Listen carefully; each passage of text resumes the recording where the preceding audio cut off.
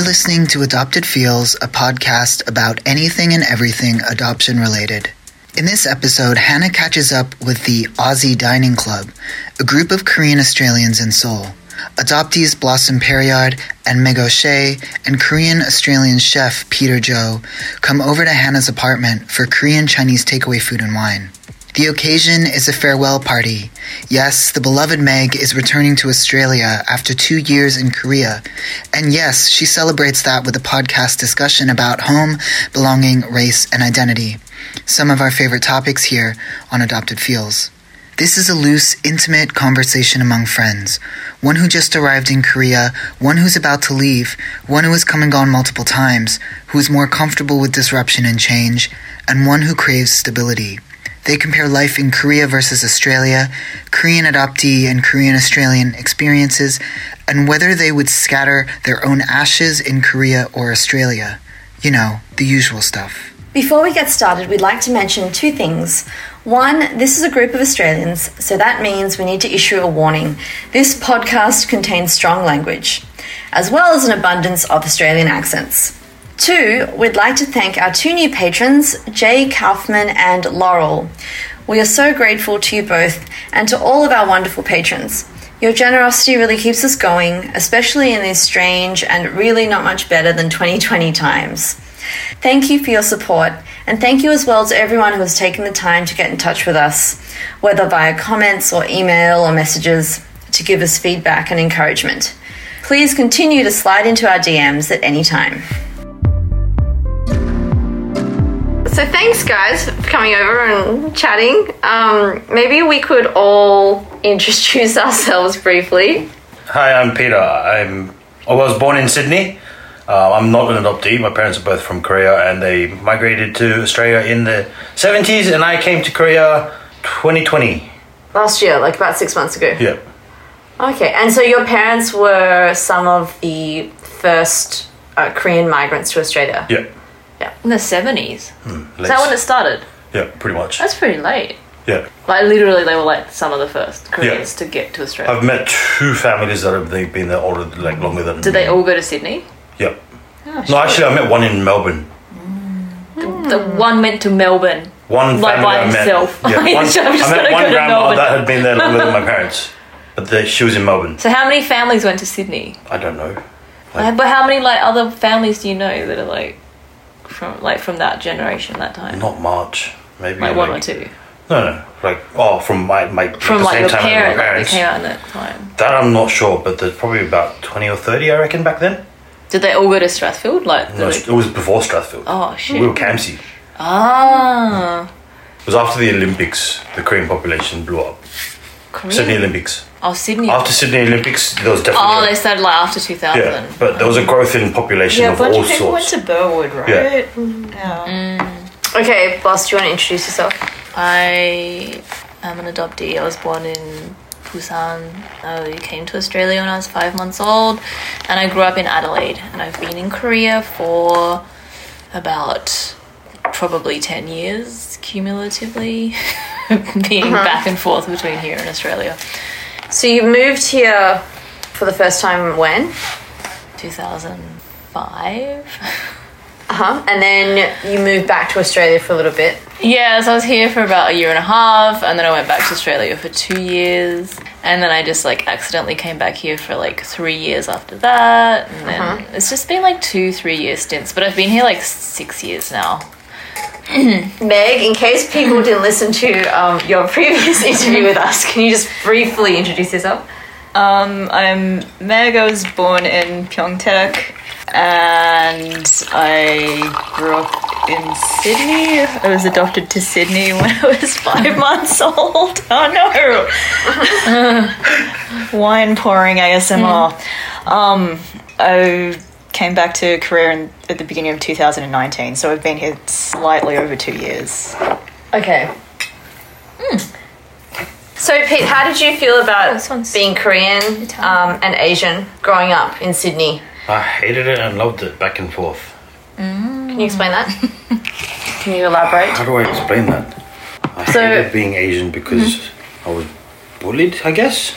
Uh-huh. Well, no. First, I didn't know any white people I went to preschool without even knowing ABC from my memory. You went to like a Preschool. regular Australian preschool and you didn't speak English yet? No. And I'd never seen a white person. I don't think. Because like, I lived at my dad's grocery store. And that was just Koreans.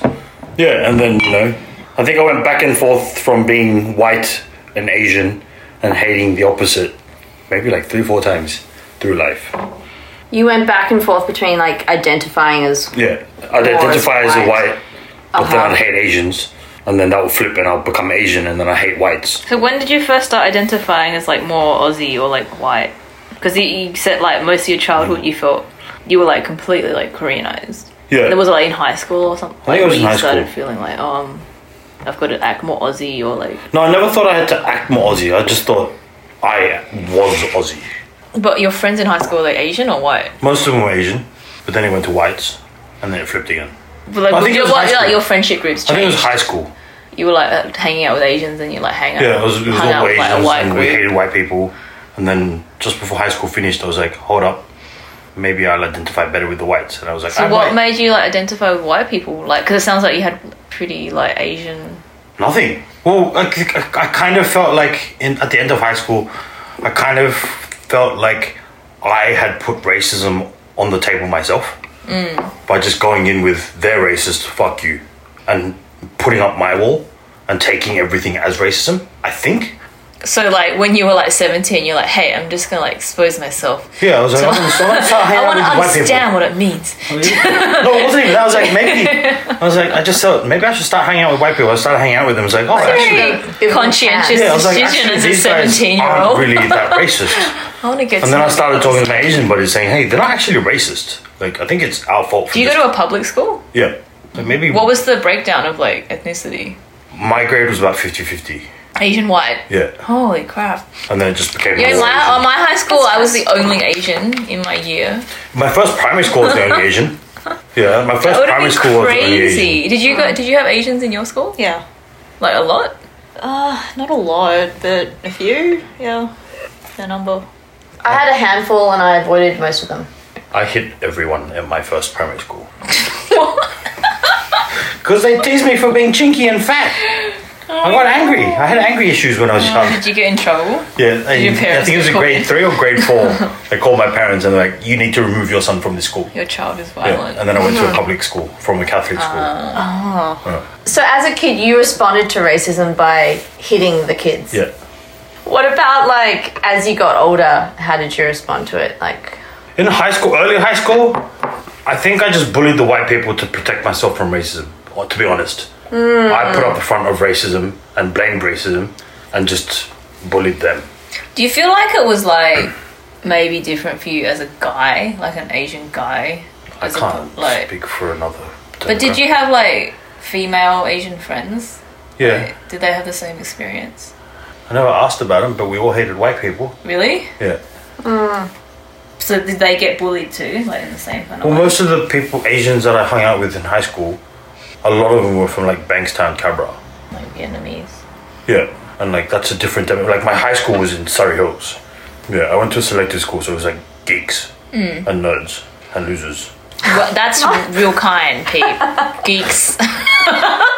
Geeks and serious. nerds and losers. I was one of them.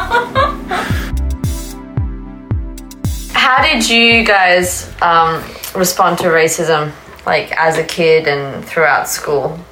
I don't know, but I guess like trying not to think about it. Like, it wasn't until like partway through uni that I even acknowledged properly that I was Asian. So I'm just like, oh, you know, like, does not compute. I can't like, my brain can't handle this. So I'm going to pretend it doesn't exist. Like, there's this thing that's upsetting me. I don't know why, but yeah.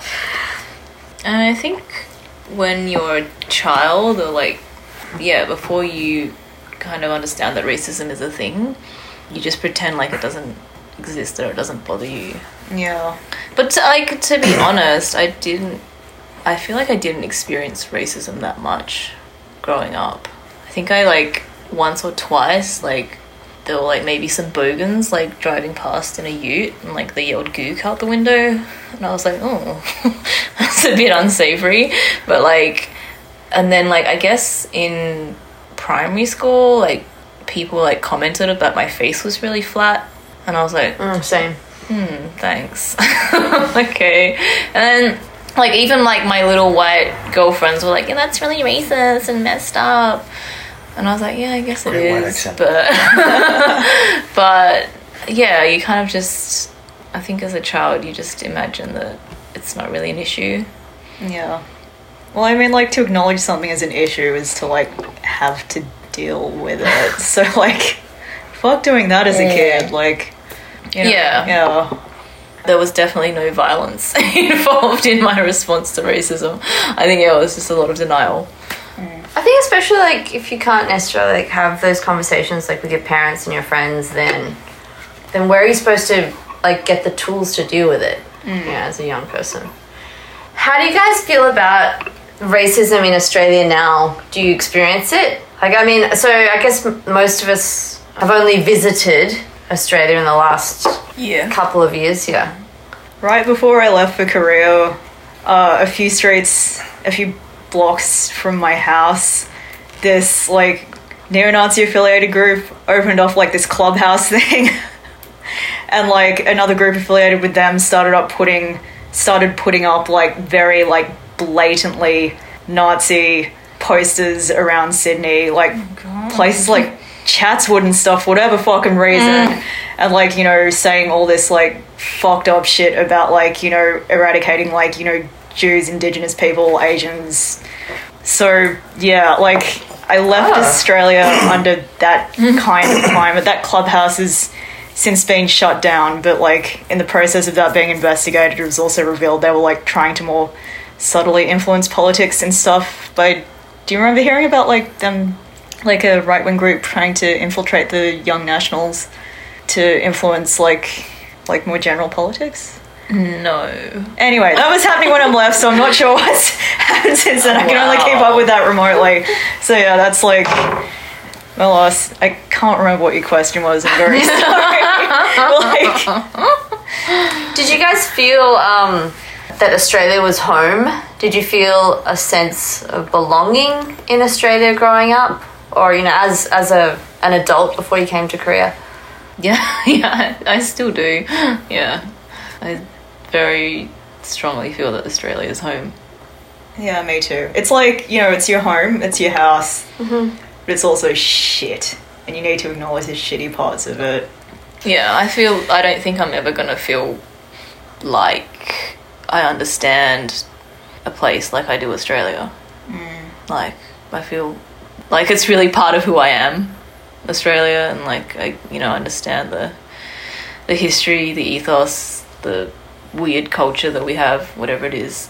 Like, it's definitely, like, I understand it. Here I'm very kind of alienated from whatever I'm in like a bubble here. In that case, what keeps you here, boss? What has continually like brought you back here? I mean, I think I'm just a creature of, you know, I need a lot of stimulation. And I mean, as like weirdly introverted and homebody as I am, I do like to be in a place where I know that there's sources of stimulation. And I feel like Australia is just like such a sleepy, I don't know, even in the cities, it's just, it feels really kind of parochial and sleepy and backwater. And like it being here, it's just, yeah, there's like extra levels of like, you know that there's always stuff going on. Like there's, I don't know, people always talk about Korea as being dynamic, but it really is. Like it's constantly changing. I think we're quite lucky in the sense that we get to be Australian here, and like we're not kind of like subject to all the weird pressures that Koreans have. Yeah, like we're in like kind of a sweet spot. So I think that's why I keep coming back. Yeah. Do you think like blending in and not dealing with racism is also like a part of why you're here? I think that's like a byproduct of it, but not necessarily like my prime motivation for being here. Like, I don't mind being in Australia and like having to be a bit more Aussie. I guess. Like, well, that's fine. That's also a part of my identity. Like, here, I'm like some weird hybrid creature. I don't know. Sorry, I forgot what the question was too. Goddamn wine. What keeps you here if you do feel that Australia is home? Yeah. Well, I mean, there's also the practical consideration of the fact that I'm married to a person who's also from another country, who's also Korean, and he doesn't necessarily love Australia.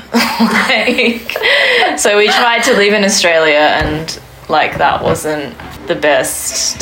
Like, he didn't love it. So, and I just feel like I need to be considerate of that and not try to force him to be somewhere that he's not completely comfortable.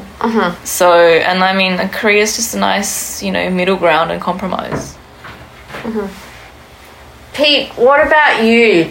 Like, do you feel Australian? Did you feel at home in Australia? I think Australia was always a false sense of home for me. Like, yes, it is home, but there's no emotional attachment to that. Like, I think Korea is home for me, even though I wasn't born here. But I think it's definitely based on my personal experiences through my journey of identity and discovering my identity through cooking Korean food. Did you always have this sense that Australia was like a false home?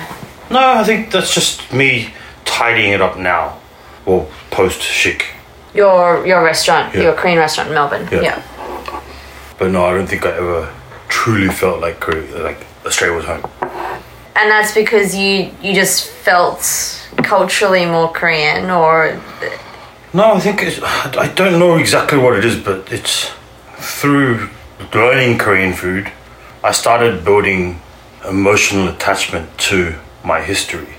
Whereas, like, whether it be my father or my grandparents, understanding them and becoming relatable to them.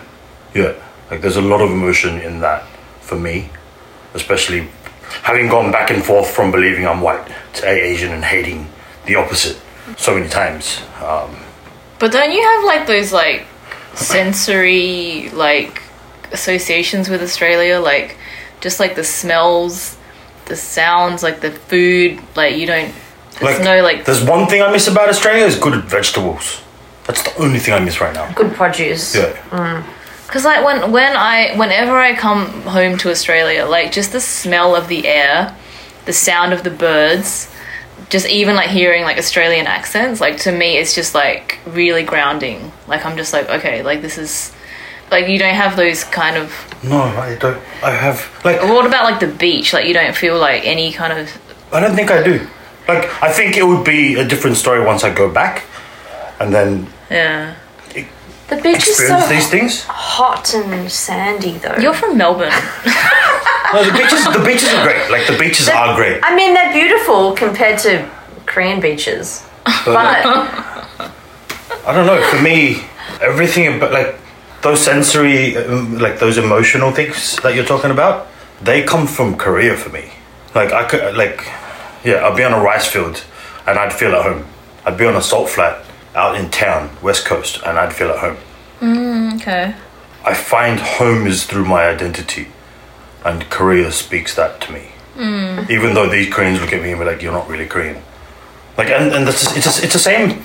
It's kind of the same experience. Like in Australia's but like, what about like the food? Really like what, like when you grew up, like all the food you ate, like Australian food that you grew up eating, or like other Asian food. Delicious. They were great. Like, doesn't that like have a pull for you? No, it does, but it's not big. It's like Korean food's bigger for me. But maybe you grew up eating. Did you grow up eating mainly Korean food? Like primary because your school, parents yes. were High school, in the no. Restaurant industry. No, they were in the restaurant industry after high school. Oh, okay. I grew up quite distant to my Korean background, considering that my parents had a Korean grocery store. Did you eat meat pie and sausage roll at the canteen? My favorite was a salad sandwich at salad the primary school. sandwich. With the beetroot and the alfalfa on the sprouts white and bread, carrot. Yeah. And a slice of cheese. Yeah. And a bit of mayo. So having said that, mayo. it's white as fuck. Yeah, I didn't grow up that attached to Korean food. But you've discovered it later. Oh, I haven't had a salad sandwich in the longest time. Yeah. We should go to Fat Boy in Apgujeong. Apparently they do really good sandwiches. Yeah, but not like an Aussie Shitty style white- salad Not like sandwich. when there's like the, you know, like that glass window and then there's all like the little like containers and then the lady's like, what do you want? There's a giant dollop of alfalfa in the middle and they've got to like the press down the alfalfa. bread and like there's that I bit love on the the top. alfalfa. And if you don't eat it within like Yeah. 10 minutes, like the beetroot's soaked through. I don't You know those actually like, like the alfalfa those like part, but- metal containers love that they have? alfalfa. Yeah, And then yeah. she's got like, she just like Yeah. I don't know if you guys find this though, but you know, when I go into like really like Aussie establishments like that, right? Like a really classic Aussie sandwich bar, like especially Built bar. yeah, especially if it's like in like a country town or like an outer suburb. There is still this little part of me, just a tiny little part, that is worried that I'm gonna get somehow challenged for not being like Aussie or like not belonging in that space. And it just always happens in those in a Australian sandwich spaces. shop in a country You know, It town. happens more in do town. you feel that? Do you I feel guys like it also happens feel more in that? town. I don't know. I feel that actually, you know, you might have a point. Like some places, like super wanky bars in the inner west are often like very white. I don't feel like I'm going to be openly challenged though. But like the times I've been to like pubs in towns out of Sydney and stuff, that's where I felt like particularly self-conscious because there's always like, you know, a bunch of old blokes who get there at like 10 a.m. in the morning, like sitting up the front, like and I'm like,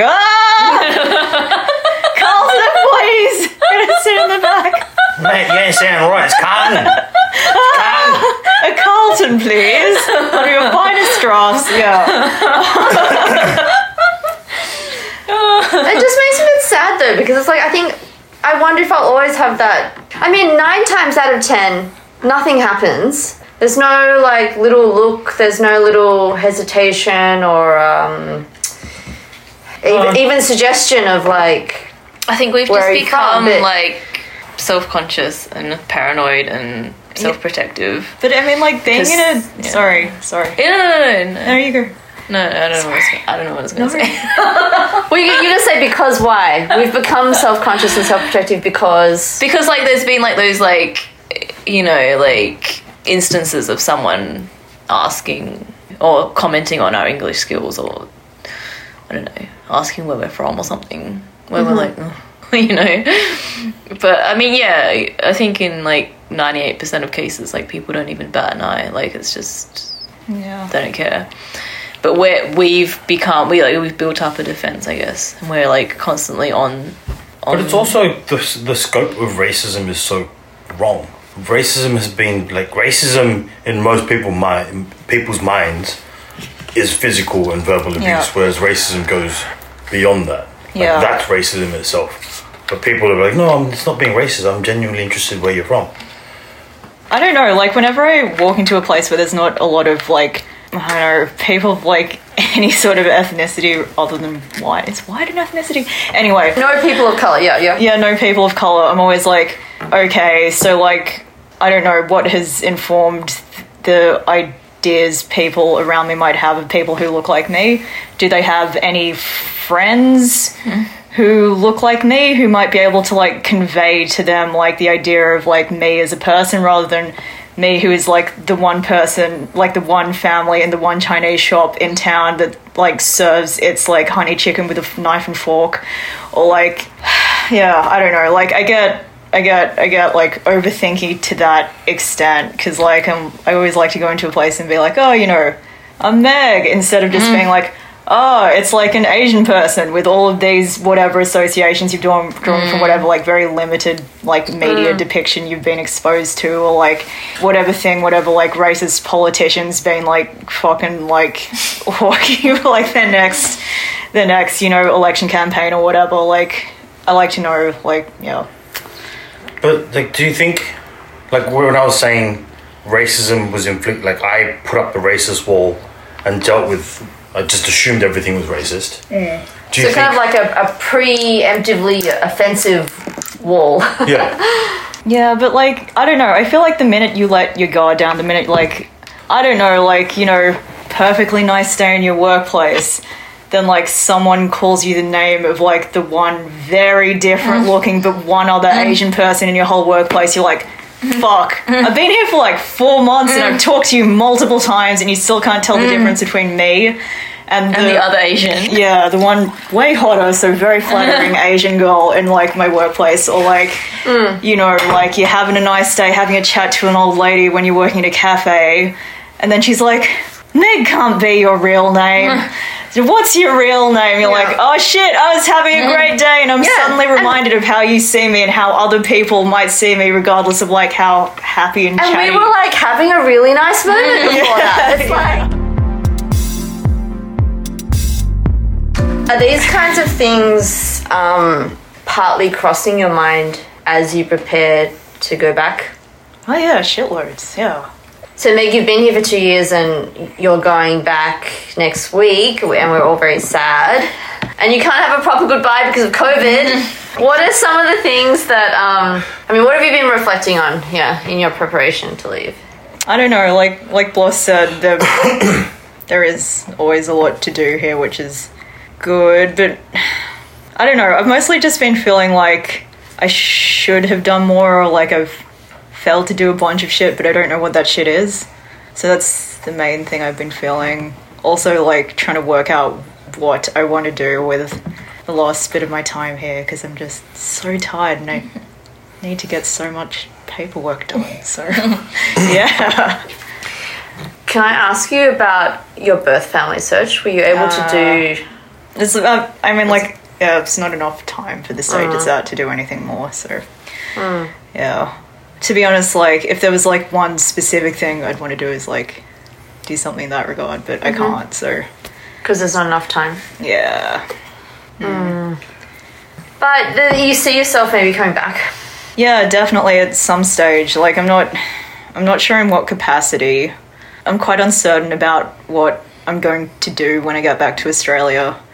I think that kind of uncertainty is colouring a lot of my feelings right now. Yeah. You can always escape to Korea. It's always here. Not really with COVID, though.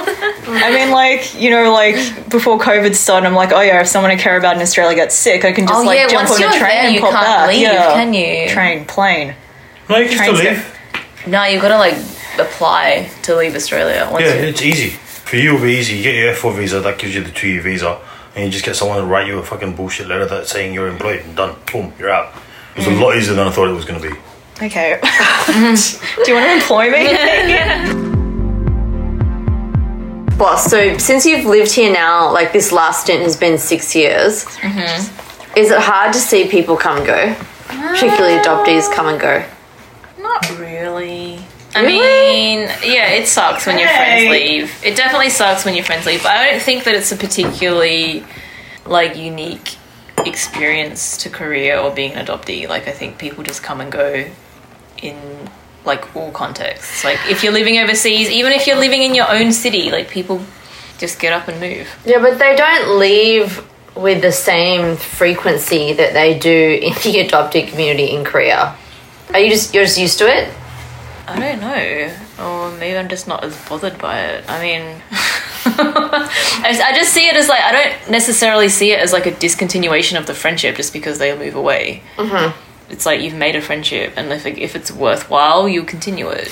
But, I mean, your friendships, have they changed a lot, say, in the last 6 years, like, as people have come and gone? I mean, look, let's face it, Hannah, I don't have many friends. I can count my close friends on one hand. So, yeah, look, no. Well, I mean, okay, so... I don't really have a wide circle, so...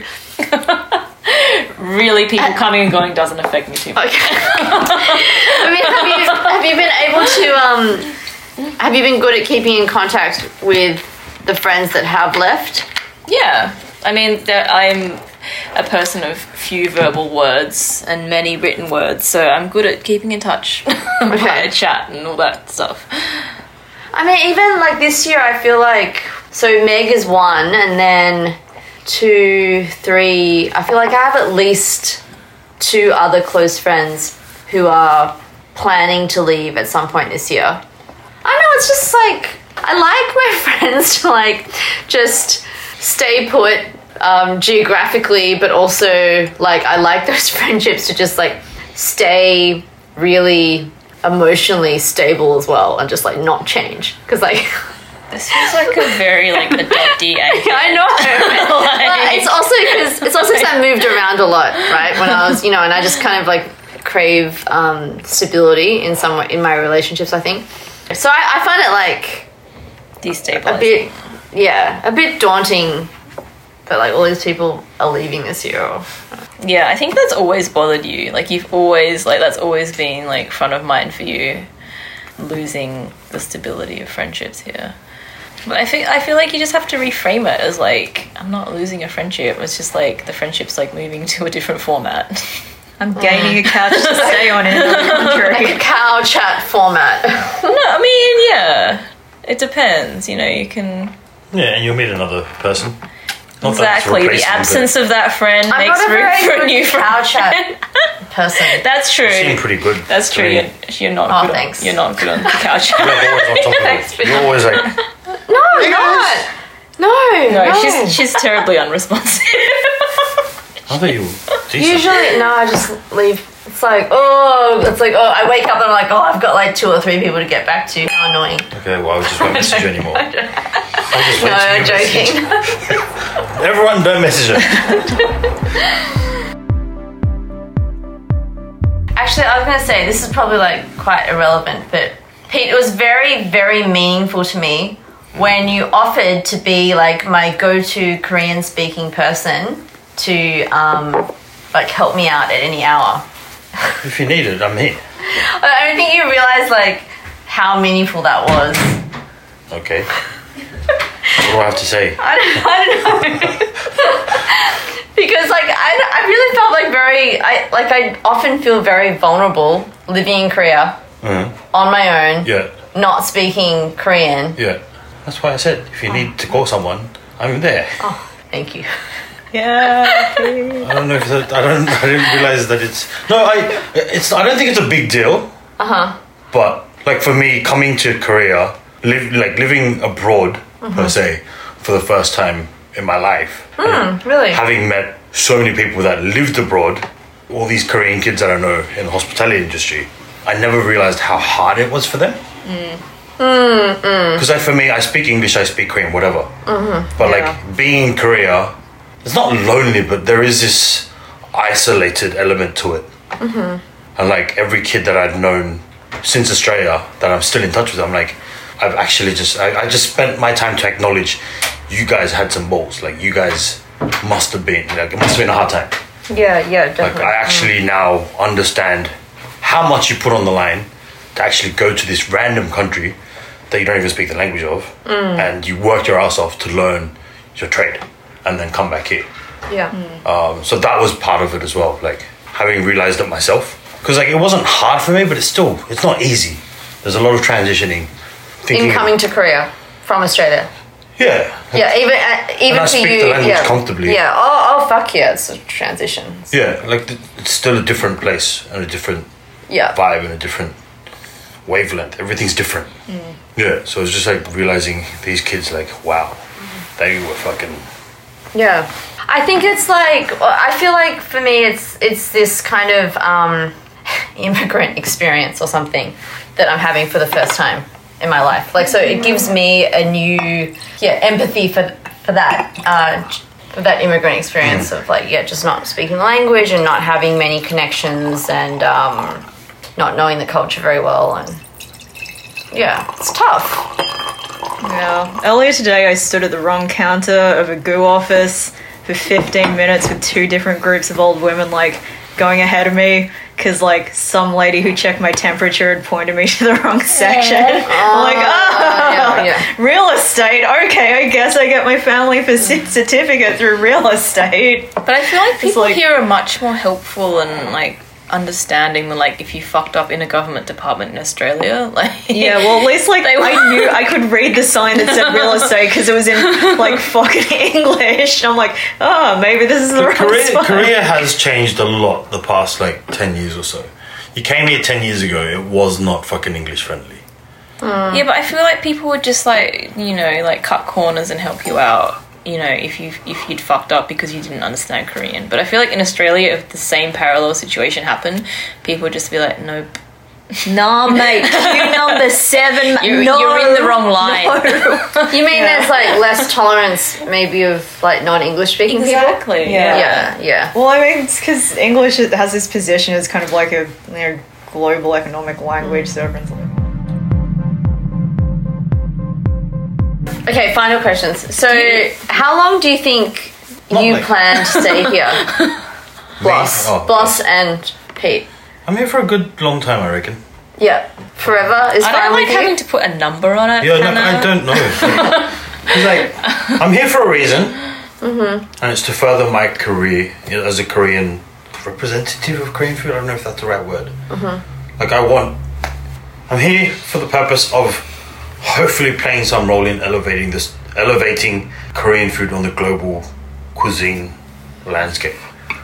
Like, Korea's down near the bottom still, unfortunately.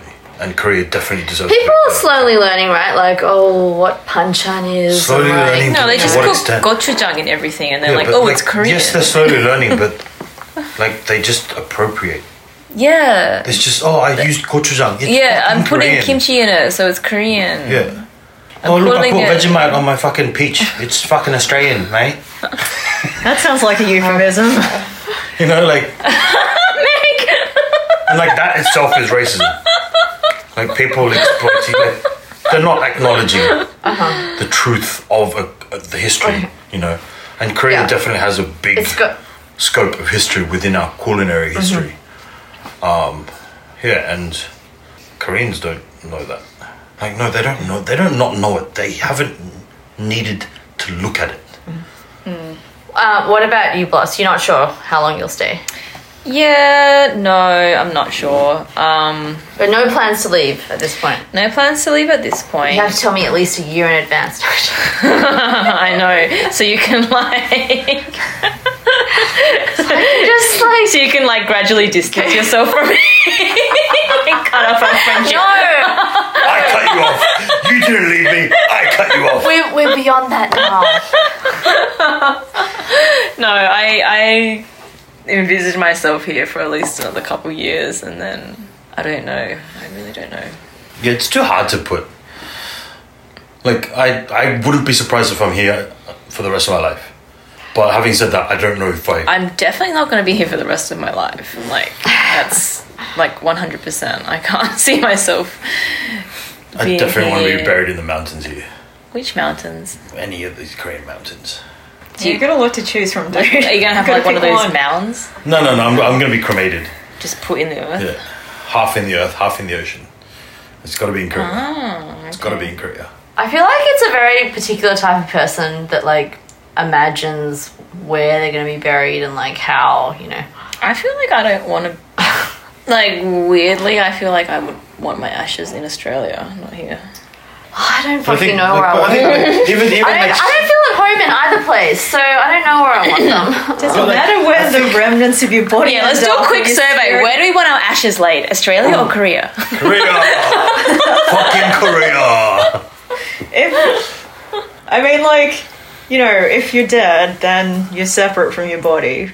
So why not have my dead body used for some sort of fantastic prank wherever it's needed? Yeah, I It's mean, like you need a I don't know dead... if a dead body's ever needed for a prank, though. But, well, no, imagine how amazing that prank would be if you had, like, a genuine dead body.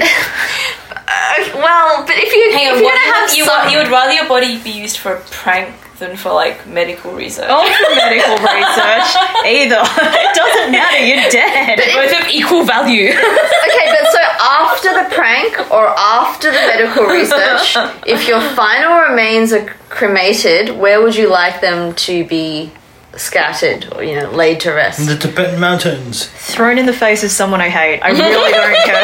Like, I feel like maybe that's the most That's productive. fucking dark.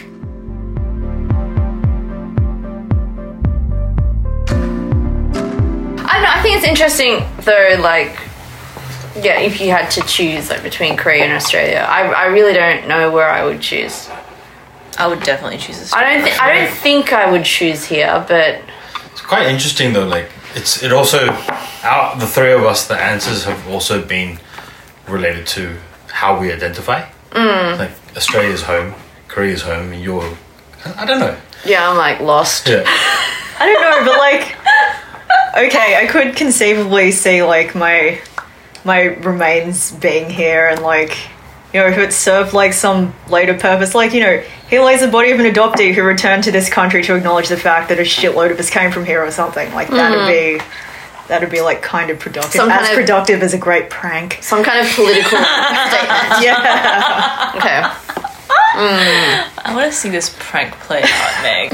Meg, in what ways do you think you will, I don't know, try to stay connected with Korea once you go back? Have you thought about that? I haven't actually. I mean, like, realistically speaking, if like things go to shit in Australia, the first time something shitty happens, I'll probably be thinking, oh shit, I want to go back to Korea. But aside from that, like, no kind of like concrete anything. I normally just wing You can go to things. Pete's parents' restaurant. Like Pitt Street. Pete's parents' restaurant. I always want to go there.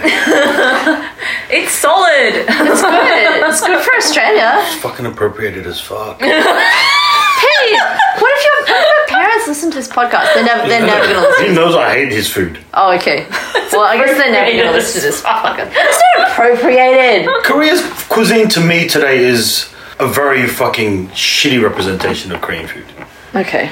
It's a very shallow, Western influenced. Look, if she wants to go and get a doseo bibimbap, she can do that. Twentang jjigae. Yeah, no, it's still Korean. It's still Korean. Actually, I think the twentang jjigae at your father's restaurant was like really tasty from memory. It's No, like, it's good, but it's just like it's just a shallow representation of our cuisine. Follow us on Instagram and Facebook at Adopted Feels Podcast. You can find us on Twitter at Adopted Feels. If you like what you hear, please rate and review us on Apple Podcasts or wherever you're listening. I'm dead. It doesn't matter. I only have value as the kind of grotesque remains of an ex-human being. Or like, where do you think your soul would like go to rest? Well, I mean, like, once my dad, the minute I was technically dead, my soul would have been placed in another being born, right? So Buddhist. not up to me. Oh, really? I don't know. Would you be a plant or an animal or a human then? Okay, this is okay. Well, I don't know. I don't know. Like, You're I a don't. cactus. Oh, I'd love being a cactus. I think Meg would do well as a cactus. Yeah. Oh, thank you. Yeah. I don't know. I don't Like one of those like real like, you know, like the traditional like with the, you know. Oh, like a Like Yeah, a fork with a Yeah, three, yeah. Like the ones that get saguaro really cactus, tall. yeah. They get really tall. like 7 feet tall or something. Yeah.